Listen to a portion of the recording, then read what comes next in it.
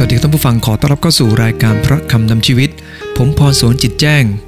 ศิษยาภิบาลคริสตจักรตรังจะนำพระวจนะของพระเจ้ามาแบ่งปันให้กับท่านผู้ฟังที่รักครับมีโอกาสจะนำคลิปวิดีโอเนี่ยนะครับเป็นคลิปวิดีโอที่คนเราเนี่ยนะครับเวลาที่เผชิญกับอะไรที่มันเร่งด่วนเนี่ยนะครับหรือวิกฤตการณ์ที่อยู่ข้างหน้าบางครั้งเนี่ยนะครับเพราะความเคยชินก็เลยตัดสินใจทำแบบนั้นครับมีผู้ชายคนหนึ่งนะครับกำลังรีดผ้าอยู่และมีโทรศัพท์ดังเข้ามาเมื่อโทรศัพท์ดังเข้ามานะครับแต่ท่านผู้ฟังที่รักครับเขาหยิบเตารีดนะครับมานาบที่หูแทนที่จะเอาโทรศัพท์ขึ้นมาเนี่ยนะครับด้วยความที่รับโทรศัพท์เป็นประจำนะก็เลยลืมไปว่าตอนนี้กำลังรีดผ้าอยู่ครับท่านผู้ฟังที่รักครับเวลาคนเราจะแก้ปัญหาเหมือนกันครับถ้าเราเองเผชิญปัญหาแบบไม่ถูกต้องเนี่ยนะครับก็หรือว่าเราเผชิญปัญหาด้วยท่าทีที่ไม่ถูกต้องการตัดสินใจก็จะผิดพลาดคนเราจะต้องฝึกฝนครับฝึกฝนตัวเองที่จะเผชิญปัญหาอย่างถูกต้องด้วยท่านดาเนียลนะครับเป็นแบบอย่างให้กับเรารู้ว่าท่านฝึกฝนชีวิตของท่านในการเผชิญปัญหาอย่างไรเรื่องราวจากพระคัมภีร์ดาเนียลบทที่2เนี่ยนะครับเป็นเรื่องราวที่ท่านดาเนียลเผชิญกับปัญหากษัตริย์เนบูคัดเนซาร์นะครับทรงพระสุบินนะครับว่ามีรูปปั้นหนึ่งนะครับเป็นรูปปั้นใหญ่โตมากทีเดียวครับและเสียนของรูปปั้นนั้นเป็นทองคำส่วนท่อนอกกับแขนนั้นเป็นเงินส่วนช่วงท้องเนี่ยนะครับก็เป็นทองสำริดส่วนขาเนี่ยนะครับเป็นเหล็กแล้วก็เป็นเหล็กปนดินอยู่ที่นิ้วเท้านะครับและขณะที่ฝันอย่างนั้นเองก็มีก้อนหินก้อนหนึ่งนะครับที่ถูกตัดมา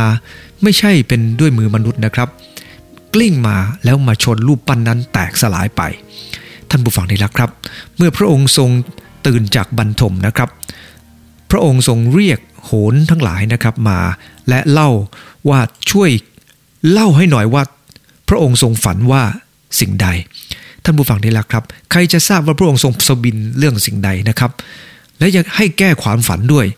ทั้งให้บอกพระสุบินแล้วก็ให้แก้ความฝันแต่พวกโหรทั้งหลายนะครับก็บอกว่าใครจะแก้ความฝันแบบนั้นได้ใครจะรู้ความฝันแบบนั้นได้ท่านผู้ฟังที่รักครับกษัตริย์เนบูคัดเนซาร์ทรงพระพิโรธครับและสั่งจับพวกนี้ไปประหารให้หมดนะครับเพราะว่าไม่สามารถจะแก้ความฝันได้เขาก็เลยเที่ยวไปจับโหรทั้งหลายในบาบิโลนรวมทั้งจับดาเนียลไปด้วยดาเนียลเมื่อถูกจับนะครับก็ทรงถามเอริโอกหัวหน้าราชองครักษ์เนี่ยนะครับว่าเหตุไรจึงลงโทษหนักขนาดนี้เอริโอกก็ได้เล่าเรื่องต่างๆนะครับให้ฟังและหลังจากที่ได้รับฟังเรื่องราวแล้วดาเนียลก็ตอบด้วยความชำนาญครับและด้วยความชาญฉลาดและทูลขอที่จะให้พระราชาเนี่ยกำหนดวันให้เพื่อเขาจะได้แก้ความฝันท่านผู้ฟังที่รักครับดาเนียลสงบใจแล้วก็มีความหวังขณะเดียวกันนะครับเมื่อกษัตริย์ทรงพระราชทานวันให้เรียบร้อยแล้วดาเนียลก็กลับไปที่บ้านครับขอให้เพื่อนที่ชื่อว่าซัดลัดเมชากอเบดเนโกเนี่ยนะครับฮานันยามิชาเอลฮาซาลายาเนี่ยนะครับ3คนหรือว่าชื่อเป็นภาษาบาบิโลนที่ผมได้กล่าวไปแล้วท่านผู้ฟังนี่แหละครับทั้ง3คนนี้ร่วมกันอธิษฐานและในค่ำคืนวันนั้นพระเจ้าก็ทรงสำแดงกับดาเนียลถึงความฝันต่างๆนะครับและเมื่อดาเนียลได้รับความฝันแบบนั้นก็สรรเสริญพระเจ้าครับเมื่อสรรเสริญพระเจ้าเสร็จแล้วเนี่ยนะครับวันต่อมานะครับก็ได้เข้าเฝ้ากษัตริย์เมื่อได้เข้าเฝ้ากษัตริย์เนี่ยนะครับก็ได้เล่าให้กับกษัตริย์ฟังนะครับว่าทูลเรื่องราวว่าพระองค์ได้ทรงฝันเรื่องใดและการแก้ความฝันนั้นเสียนเนี่ยได้แก่พระองค์เองซึ่งเป็นบาบิโลนส่วนหน้าอกนั้นก็ได้แก่กษัตริย์มีเดียเปอร์เซียที่จะเข้ามา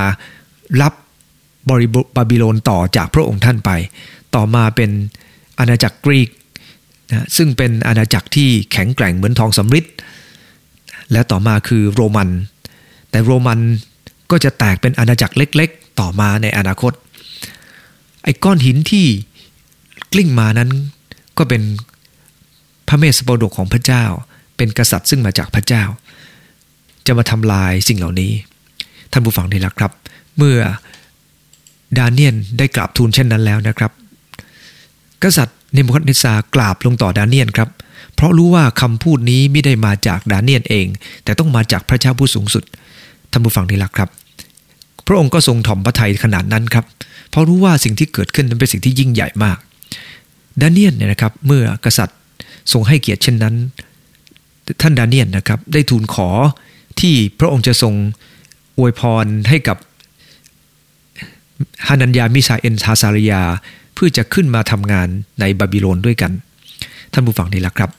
นี่คือสิ่งที่ดาเนียลได้เป็นแบบอย่างกับเราท่านฝึกฝนในการเผชิญปัญหาครับอันที่หนึ่งก็คือท่านสงบใจเผชิญหน้าอันที่สองวิญญาณมีความหวังอันที่สามเพื่อนพ้องให้กำลังสี่ตั้งมั่นอยู่ด้วยปัญญาประการที่ห้าคือชีวาเปี่ยมด้วยกตัญญูเราเองต้องฝึกฝนละชีวิตของเราแบบนี้ครับเรามาฝึกฝนด้วยกันประการแรกครับก็คือสงบใจเผชิญหน้าจากพระคัมภีร์ในดาเนียลนะครับในบทที่2ในข้อที่14พระคัมภีร์ได้กล่าวไว้ว่าแล้วดาเนียลก็ตอบอาริโอกหัวหน้าราชองครักษ์ผู้ที่ออกไปเที่ยวฆ่านักปราชญ์ของบาบิโลนด้วยถ้อยคำที่แยบคายและปรีชาสามารถพระคัมภีร์ตอนนี้นะครับท่านดาเนียลได้ตอบด้วยถ้อยคำที่แยบคายและปรีชาสามารถหมายถึงว่าดาเนียลเองนั้นไม่ได้โวยวายกับการที่ถูกจับท่านผู้ฟังดีแล้วครับขณะที่ท่านถูกคุมขังกำลังถูกจับอยู่นั่นเองท่านผู้ฟังลองจินตนาภาพถูกนะครับคนเราเวลาถูกจับมักจะโวยวายใช่ไหมครับแต่ว่าท่านดาเนียลเวลาถูกจับท่านกลับสงบใจครับสงบใจเพื่อจะเผชิญหน้ากับปัญหาที่เกิดขึ้นท่านผู้ฟังเห็นไหมครับว่าคนเราเนี่ยนะครับเวลาที่เราจะเผชิญกับปัญหาเราต้องฝึกฝนชีวิตของเราครับในการที่จะต้องเรียนรู้จากการสงบใจถ้าเราไม่สงบใจเราจะเผชิญกับปัญหาต่างๆนั้นยากมากครับเพราะมันจะวุ่นวายและจะแก้ปัญหาไม่ได้ท่านผู้ฟังที่รักครับดาเนียลฝึกฝนในการที่จะเผชิญปัญหาด้วยความสงบใจท่านผู้ฟังที่รักครับในอิสยาห์บท30ข้อ15นะครับได้กล่าวไว้ว่าในการหันกลับและหยุดนิ่งเจ้าทั้งหลายจะรอดการเงียบสงบและการไว้วางใจเป็นกำลังของเจ้าพระคัมภีร์กำลังกล่าวในตอนนี้นะครับว่าพระเจ้าทรงปรารถนาให้เราเองนั้นเรียนรู้จากการนิ่งแล้วก็สงบแล้วก็วางใจท่านผู้ฟังได้ละครับกำลังของคนจะเกิดขึ้นจากการที่เราเองนั้นมีความสงบเพียงพอท่านผู้ฟังได้ละครับเวลาที่คนเราเล่นกีฬาเนี่ยนะครับถ้าขาดสมาธิเมื่อไหร่แล้วก็แพ้แน่นอนครับเพราะว่าเราจะเล่นไม่ได้เมื่อเราขาดสมาธินะครับขาดสมาธินั้นมีหลายอย่างนะครับเช่นเรากำลังแพ้อยู่ความวุ่นวายเกิดขึ้นก็ขาดสมาธิอีกประการหนึ่งก็คือประมาทครับประมาทก็ขาดสมาธิเหมือนกันครับคิดว่าตัวเองนำมากแล้วนะครับเรื่องแบบนี้เนี่ยลิเวอร์พูลถนัดดีครับเดี๋ยวก็แพ้เพราะว่าประมาทนี่แหละครับท่านผู้ฟังดีละครับก็ขอพระเจ้าเป็นผู้ทรงโปรดอวยพระพรในจุดนี้นะครับที่เราเองเวลาเผชิญปัญหาเนี่ยนะครับเราต้องเผชิญปัญหาด้วย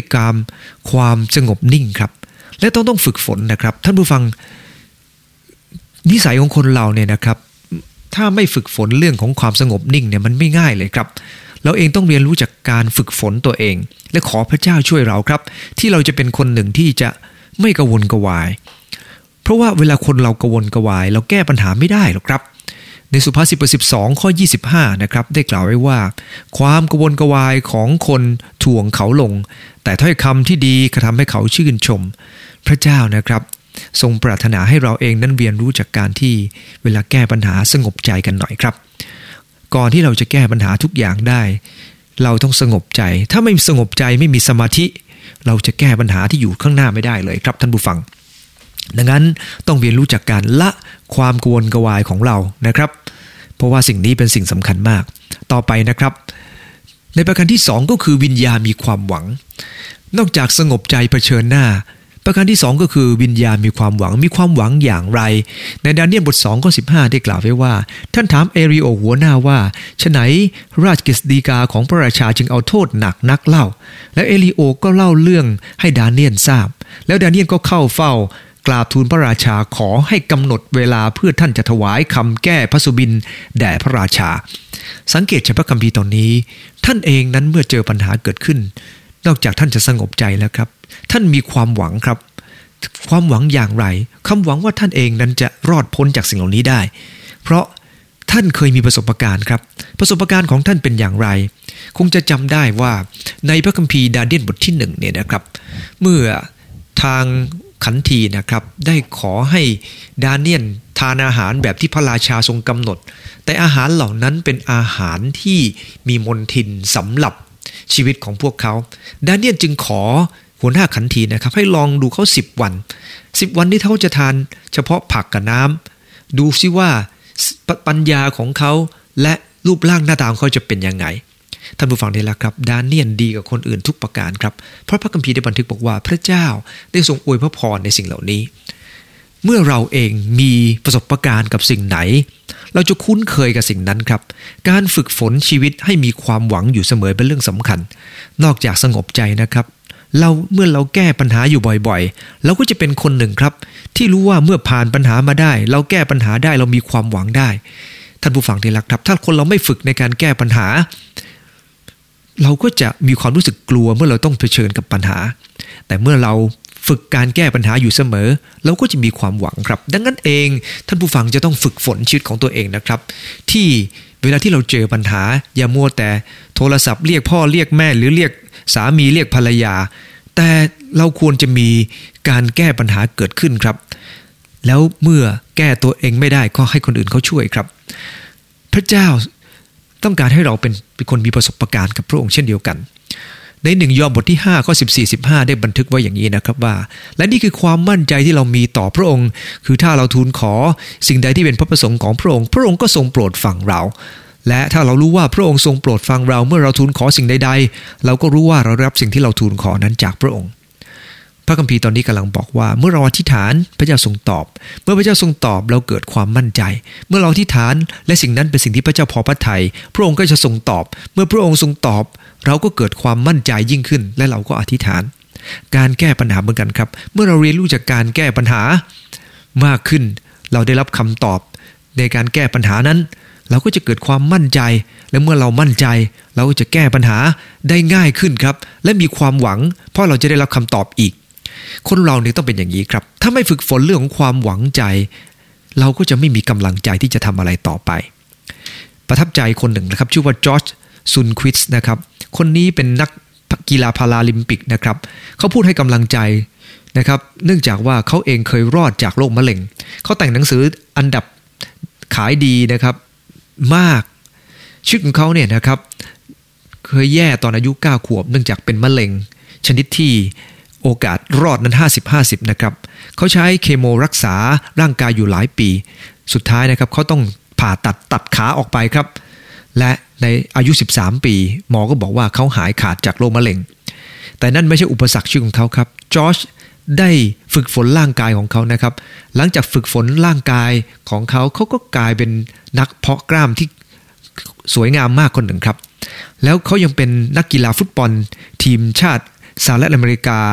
ในพาราลิมปิกนะครับไปแข่งกีฬาแล้วเขายังเป็นนักสกีด้วยนะครับเขาฝึกสกีนาน6 ปีเขายังเป็นนักปั่นจักรยานด้วยครับมุมมองของจอร์จทำให้เรารู้ว่าเขามีแรงบันดาลใจเพราะเขาไม่เคยหมดความหวังครับเขาทำสิ่งใหม่ๆอยู่เรื่อยๆเขาเป็นนักกีฬาที่ใหม่ๆอยู่ตลอดเวลาครับเพราะว่าเขาไม่เคยย่อท้อต่ออุปสรรคเขาให้อุปสรรคเป็นอุปกรณ์สำหรับเขาทำให้เขามีความหวังใจเสมอไม่ย่อท้อต่ออุปสรรคมีแรงฮึดจะสู้ต่อไปหวังว่าเราทั้งหลายจะเป็นเหมือนกับชายผู้นี้นะครับนั่นคือประการที่2ครับวิญญาณมีความหวังสงบใจเมื่อเผชิญหน้าวิญญาณมีความหวังประการที่3คือพวกพ้องให้กำลังพระเจ้าไม่ต้องการให้เราอยู่คนเดียวครับเราสามารถจะฝึกฝนชีวิตเหมือนกับที่ดาเนียลทำก็คือว่าเมื่อมีปัญหาเกิดขึ้นเราทราบเรื่องแล้วเราสงบใจส่วนตัวแต่ขณะเดียวกันเราก็อย่าปล่อยปัญหาไว้คนเดียวครับเรียนรู้จากการปรึกษาปัญหานั้นพระคัมภีร์บันทึกในดาเนียลบท2ข้อ17ว่าดาเนียลก็กลับไปยังเรือนของท่านและแจ้งเรื่องให้ฮานันยามิชาเอลฮาซาลยาสหายของท่านฟังท่านได้แจ้งให้กับเพื่อนๆฟังนะครับว่าวันนี้มีปัญหาแบบนี้เกิดขึ้นเพื่อนๆก็ร่วมใจกันอธิษฐานครับท่านผู้ฟังนี่แหละครับถามว่าเพื่อนคืออะไรเพื่อนในความหมายก็คือคนที่ให้สิ่งที่ดีกับเราคนที่คอยช่วยกันและกันนี่คือเพื่อนไม่ใช่เป็นตัวปลิงตัวปลวกตัวทากที่คอยดูดจากเรานั่นไม่ใช่เพื่อนครับเพื่อนคือการที่ให้กันและกันปัญญาจารย์บท4ข้อ12ได้บันทึกบอกว่าแม้คนเดียวสู้ได้2 คนก็คงสู้ได้แน่เชือก3 เกลียวจะขาดง่ายก็หาไม่ได้พระเจ้าทรงปรารถนาครับที่จะให้เราเรียนรู้ว่า เราจะเป็นคนหนึ่งที่ผ่านอุปสรรคโดยพระองค์เจ้าเป็นผู้ดูแลได้เมื่อเราเองได้รวมพลังกันครับพระเจ้าไม่ต้องการให้เราอยู่คนเดียวพระคัมภีร์ได้บันทึกในมัทธิวบท18ข้อ19ว่าถ้าพวกท่าน2คนร่วมใจกันทูลขอสิ่งใดในโลกพระบิดาของเราอยู่ในสวรรค์จะทรงทำสิ่งนั้นด้วยพระเจ้าทรงปรารถนาครับให้เราให้กำลังใจกับกันและกันเป็นเรื่องที่สำคัญมากครับในชีวิตของหลายคนนะครับก็คงเคยเจอสภาพของความกดดันเกี่ยวกับปัญหาแต่ขณะเดียวกันนะครับมีเพื่อนหลายคนที่ให้กำลังใจกับเพื่อนพระคัมภีร์บอกว่ามิตรที่ใกล้ชิดนะครับดีกว่าพี่น้องที่อยู่ห่างไกลบางทีพี่น้องของเราอยู่ไกลๆแต่เพื่อนฝูงนะครับญาติพี่น้องเพื่อนบ้านที่อยู่ใกล้ชิดนั้นก็จะดีกว่าเพราะเขาจะเอาใจใส่เราในกีฬาโอลิมปิกนะครับในปี2519เนี่ยนะครับในวันที่17สิงหาในเว็บไซต์หลายๆเว็บไซต์นะครับก็เผยภาพโมเมนต์ประทับใจจากการแข่งขันโอลิมปิกที่ริโอเดจาเนโรประเทศบราซิลเมื่อ2สาวที่เป็นตัวแทนนักวิ่งจาก2ชาตินะครับชื่อว่านิกกี้ฮัมบรินจากนิวซีแลนด์นะครับกับแอบบี้ดีเอกอสติโนนะครับจากสหรัฐอเมริกาทั้ง2คนแสดงสปิริตเมื่อทั้ง2คนวิ่งชนกันนะครับแล้วก็ล้มลงคนหนึ่งก็ประคองอีกคนหนึ่งขึ้นมาแล้วก็วิ่งไปด้วยกันพอต่อมาอีกคนหนึ่งก็ล้มลงไปครับนะฮะเมื่อล้มลงไปเนี่ยนะครับก็ช่วยกันครับพยุงจนเข้าเส้นชัยทั้ง2คนนะครับบอกว่าฉันไม่เคยพบเธอกันมาก่อนและมันเป็นเรื่องอัศจรรย์จริงๆที่มาช่วยเหลือกันทั้ง2คนวิ่ง 5,000 เมตรครับและก็เสียหลักล้มลงแต่ขณะที่ล้มลงไปอีกคนหนึ่งก็บอกว่าลุกขึ้นเราจะต้องวิ่งให้ถึงเส้นชัยแล้ววิ่งไปวิ่งมาก็เจ็บก็ต้องช่วยกันพยุงผัดกันพยุงครับจนเข้าเส้นชัยไปได้นั่นเป็นเพราะว่าทั้งคู่ก็เป็นเพื่อนครับแต่ว่าเพื่อนในที่นี้ไม่ได้เกิดจากการผูกพันกันมาก่อนแต่เราสามารถจะพบเพื่อนแบบนี้ได้ครับเมื่อต่างคนต่างมีน้ำใจต่อกันและกันเราเข้าใจครับว่าโลกปัจจุบันนี้ต้องการคนแบบนี้เยอะมากทีเดียวที่จะต้องให้กำลังใจกันและกันต้องถามตัวเองครับว่าเราเป็นเพื่อนแบบไหนให้กับเพื่อนของเราเพื่อนที่คอยช่วยเหลือเมื่อเขาเจอปัญหาหรือว่าเพื่อนที่หนีห่างเมื่อเขาเจอกับปัญหาเหล่านั้นอย่าเป็นอย่างนั้นนะครับตอนนี้เรามาดูด้วยกันต่อไปประการที่4ก็คือท่านตั้งมั่นด้วยปัญญาคนเราเวลาแก้ปัญหาต้องแก้ด้วยปัญญาครับเราไม่มีปัญญาจะไปแก้ปัญหาได้ยังไงท่านดาเนียลเป็นแบบอย่างกับเราครับเขาเจอปัญหาแบบนี้เขาได้พยายามแก้ด้วยปัญญาของตัวเองซึ่งผมได้อ่านไปแล้วในตอนต้นว่าเขาพยายามสงบครับผมเชื่อว่าเขาสงบอยู่แล้วเขาฝึกฝนชีวิตแห่งความสงบและเขาถามเอริโอกนะครับเขาถามเอริโอกว่าฉไนพระราชาจึงลงโทษหนักเช่นนี้เขาถามเพื่อจะรู้ความจริงเพื่อจะแก้ปัญหาเหล่านั้นแต่เมื่อทราบว่าปัญหาที่เขามีนั้นมันยากเกินกว่าที่จะแก้ด้วยตัวเองเขาทำยังไงครับในดาเนียลบท2ข้อ23หลังจากอธิษฐานแล้วพระเจ้านะครับทรงเปิดเผยความจริงให้กับเขารู้ว่ารูปปั้นที่ว่านี้นะครับเป็นตัวแทนของอาณาจักรและในอาณาจักรต่างๆที่จะเกิดขึ้นนี้หลังจากบาบิโลนแล้วก็มีมีเดียเปอร์เซียหลังจากมีเดียเปอร์เซียจะเป็นอาณาจักรกรีกหลังจากอาณาจักรกรีกจะเป็นโรมันและหลังจากโรมันก็จะเป็นอาณาจักรเล็กๆน้อยๆและอาณาจักรของพระเยซูคริสต์เจ้าก็จะบังเกิดขึ้นหลังจากนั้นเพราะอาณาจักรของพระเยซูคริสต์เจ้าเป็นอาณาจักรแห่งความรักเป็นอาณาจักรที่จะทำให้ทุกอย่างในโลกนี้แตกไปหมดครับแต่แตกออกไปเพราะความรักอันมากมายของพระองค์ท่านผู้ฟังที่รักครับเมื่อพระเจ้าได้ทรงเปิดเผยให้กับท่านนะครับท่านดาเนียลได้กราบทูลพระเจ้าอย่างนี้นะครับว่าโอ้พระเจ้าแห่งบรรพบุรุษของข้าพระองค์ขอโมทนาขอบพระคุณและสรรเสริญพระองค์เพราะพระองค์ประทานปัญญาและกำลังแก่ข้าพระองค์สิ่งนั้นเป็นที่พวกข้าพระองค์ทูลขอพระองค์ก็ทรงห่วงใยข้าพระองค์เพราะพระองค์ได้ทรงสำแดงเรื่องของพระราชาให้แจ้งแก่พวกข้าพระองค์ดาเนียลรู้ดีว่าพระเจ้าทรงพระเมตตาเหนือท่านและท่านวิงวอนและพระเจ้าทรงตอบเพราะพระองค์ทรงเป็นพระเจ้าที่ยิ่งใหญ่สูงสุดเสมอและ เมื่อดาเนียลได้วิงวอนกับพระเจ้านะครับท่านวิงวอนขอบคุณพระเจ้าครับสำหรับการอวยพรของพระองค์เจ้าเหนือสิ่งที่พระองค์ได้ทรงแจ้งให้กับพวกเขาท่านผู้ฟังที่รักครับท่านได้นำสิ่งนี้ครับไปหาพระราชาและได้กราบทูลพระราชาในเรื่องสิ่งเหล่านี้ท่านผู้ฟังที่รักครับดาเนียลรับปัญญาจากพระเจ้าเมื่อท่านรับปัญญาจากพระเจ้าแล้วท่านก็ใช้ปัญญานั้นพระคัมภีร์จึงสอนเราว่าให้เรา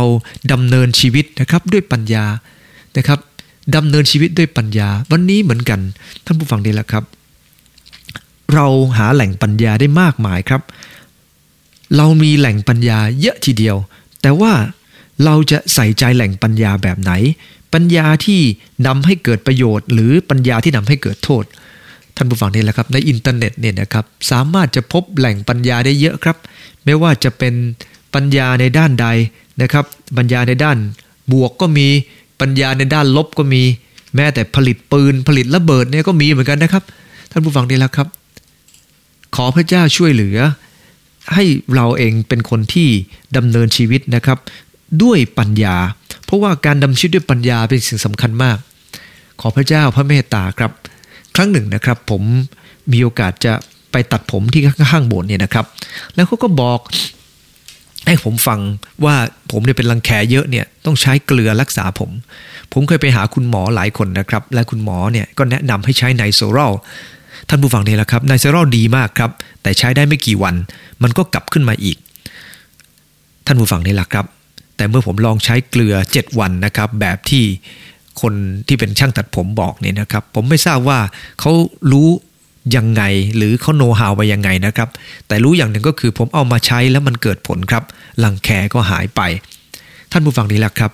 เกลือบาทเดียวเนี่ยนะครับมันสามารถจะรักษาได้แต่หลายคน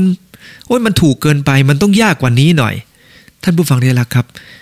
ความรู้ความเข้าใจในการแก้ปัญหาในบางครั้งมันเกิดขึ้นจากสิ่งเล็กๆน้อยๆไม่จำเป็นต้องเป็นสิ่งใหญ่โตนะฮะแล้วเมื่อเราทำเป็นประจำเนี่ยนะครับเราจะรู้ว่าการแก้ปัญหาเกิดขึ้นจากองค์ประกอบของปัญญานี่มากทีเดียวและพระเจ้าครับพระองค์ทรงเป็นองค์ประกอบของปัญญาได้เสมอขอพระเจ้าช่วยเราครับที่จะดำเนินชีวิตอย่างถูกต้องด้วยปัญญานะครับไม่ใช่เฉพาะด้วยเรียกว่าความสามารถของเราแต่ขอให้ประกอบด้วยปัญญาโดยเฉพาะอย่างยิ่งมาจากพระเจ้าเนี่ยนะครับท่านผู้ฟังที่รักครับคนหนึ่งนะครับชื่อว่านิกวาเลนดานั้นเขาเป็นคนที่ไต่เส้นลวดนะครับเส้นศูนย์กลางประมาณ5นิ้วระยะทาง540เมตรอยู่เหนือน้ำตกในแองการานะครับเขานำอุปกรณ์ป้องกันทุกอย่างไปด้วยเท่าที่จะทำได้นะครับแต่นอกจากความน่าหวาดเสียวความอันตรายของความสูงน้ำเชี่ยวที่อยู่เบื้องล่างนะครับหมอกก็ยังหนาบดบังทัศนวิสัยของเขากระแสลมทำให้ทำตัวลำบากมากทั้งละอองน้ำจากน้ำตกก็ทำให้เขารู้สึกว่าก้าวลำบากด้วยเขาทำยังไงทราบไหมครับเขาบอกว่าเขาทำ2 อย่าง1เขาเตรียมตัวอย่างดีที่สุดนะครับมีวิศวกรคอยดูแลแล้วดูแลการขึงลวดอย่างดีร่างกายเขาฟิตพร้อมเขาเตรียมอุปกรณ์เช็คอุปกรณ์ทุกอย่างดีและเขาก็อธิษฐานหนักมากทำไมนิกวาเลนดาบอกว่าเขาอธิษฐานหนักมากครับเพราะว่าแม้เขาจะเตรียมพร้อมหลายอย่างแต่เหตุการณ์บางอย่างซึ่งเขาคิดไม่ถึงคาดไม่ถึงอาจจะเกิดขึ้นกับเขาได้ดังนั้นเองเขาจึงต้องอธิษฐานขอการอวยพรขอการทรงนำซึ่งมาจากพระเจ้าคนเราต้องมีปัญญาครับเวลาเราแก้ปัญหา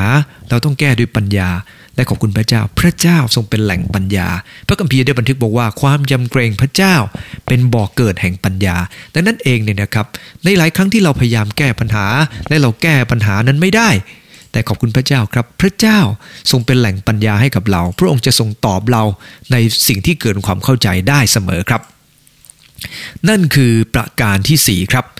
สงบใจเผชิญหน้าวิญญาณมีความหวังเพื่อนพ้องให้กำลังตั้งมั่นด้วยปัญญาและประการที่5นะครับชีวาเปี่ยมด้วยกตัญญูเมื่อดาเนียลได้เข้าเฝ้าพระราชาดาเนียลได้ทูลพระราชาว่ามีพระเจ้าองค์หนึ่งในฟ้าสวรรค์ทรงเผยความลึกลับทั้งหลายพระองค์ ทรงให้พระราชาเนบูคัดเนสซาร์รู้ถึงสิ่งซึ่งจะบังเกิดในวาระภายหลังพระสุบินของพระองค์และนิมิตนี้ผุดขึ้นในพระเศียรของพระองค์เป็นดังนี้พระเจ้าค่ะแล้วดาเนียลก็ได้เล่าให้พระองค์ฟังถึงสิ่งที่พระองค์ทรงพระสุบินหลังจากนั้นนะครับพระคัมภีร์ในข้อที่47พระราชาตรัสกับดาเนียลว่าแน่ทีเดียวพระเจ้าของท่านเป็นพระเจ้าของพระทั้งหลายและทรงเป็นองค์พระเจ้าและเป็นของพระราชาทั้งปวงทรงเป็นผู้เผยความลับลึกและท่านสามารถจะเผยความลับนี้ได้แต่มีพระเจ้าองค์หนึ่งในฟ้าสวรรค์ที่เผยความลับลึกนี้แก่ท่านผู้ฟังได้รักครับขอบคุณพระเจ้าครับที่พระราชาเนี่ยนะครับก็ได้ทำในสิ่งที่เรียกว่าเกินความเข้าใจครับพระราชากราบลงต่อดาเนียลเพราะดาเนียลมีปัญญาลึกล้ำแต่สิ่งที่เห็นก็คือเมื่อดาเนียลกราบทูลพระราชาดาเนียลไม่เคยยกตัวเองเลยครับดาเนียลยกแต่พระเจ้าเท่านั้นดาเนียลยกพระเจ้าให้รู้ว่าพระเจ้าเป็นผู้ทรงธรรมไม่ใช่เขาทำแต่เมื่อพระเจ้าอวยพระพรชีวิตของดาเนียลเพราะดาเนียลได้ให้เกียรติต่อพระเจ้าดาเนียลยกย่องพระเจ้าทูลพระราชาว่ามีพระเจ้าองค์เดียวที่สามารถจะช่วยได้ในเวลานี้เพราะว่าพระเจ้าเกินความเข้าใจท่านผู้ฟังที่รักครับในหนังสือนะครับมีมิชชันนารีหลายคนนะครับที่เป็นมิชชันนารีในตระกูลวิคลิฟนะครับวิคลิฟเนี่ยนะครับเขาเป็นมิชชันนารีที่เกี่ยวข้องกับการออกไปแปลพระคัมภีร์แล้วหลายคนนะครับเพราะรู้ว่าพระเจ้าประทานพระคุณกับเขาครับก็เลยออกไปแปลพระคัมภีร์ในที่ห่างไกลมีคนหนึ่งครับที่ไม่เคยรู้จักชื่อมาเลยนะครับชื่อว่าไมเคิลกิฟนี่นะครับท่านผู้ฟังดีแล้วครับในหนังสือของเขาเนี่ยนะครับได้พูดถึงเรื่องของสามีภรรยาคู่หนึ่งชื่อว่าจอห์นกับเอเลนแบ็กแมนนะครับทั้งสองคนนี้พระเจ้าเรียกเป็นมิชชันนารีในเผ่าอินเดียนคาวนะครับที่เม็กซิโกเผ่าอินเดียนนี้นะครับไม่เคยร้องเพลงมาก่อนแต่หลังจากที่ครอบครัวนี้ได้เข้าไปแปลพระคัมภีร์เขานำคนประมาณ 12,000 คนครับมาติดตามพระเจ้าท่านผู้ฟังดีแล้วครับเผ่าคาวเริ่มต้นร้องเพลงครับแล้วมีคนถามว่าทำไมเมื่อก่อนเผ่าคาวเขาไม่ร้องเพลงกันเขาบอกว่าเพราะว่าเขาไม่มีอะไรจะร้องเดี๋ยวนี้เขามีความงดงามอยู่ในใจของเขาแล้วเขาร้องเพลงเพราะความงดงามนั้นคนที่สรรเสริญพระเจ้าเพราะความกตัญญูที่เขามีต่อพระองค์และแน่นอนครับว่าสิ่งเหล่านี้เกิดขึ้นอย่างน้อยครับมีครอบครัวที่ชื่อว่าจอห์นและก็เอเลนแบ็กแมนที่เข้าไปและช่วยเหลือคนเหล่านี้ท่านผู้ฟังนี่แหละครับผมบอกกับสมาชิกว่าคริสตจักรตรังพระเจ้านำเราเชื่อพระองค์ก็จริงแต่ก็ผ่านมิชชันนารีคู่แรกครับที่เข้ามาคู่นี้อาจจะอยู่กับเราไม่นานเขาอยู่เพียงไม่กี่ปีเขาต้องจากโลกนี้ไปเขาชื่อ EP ดันแลบเราจะไม่ลืมชื่อนี้เราจะไม่ลืมชื่อหมอบักเลที่ได้เข้ามาในเมืองตรังและ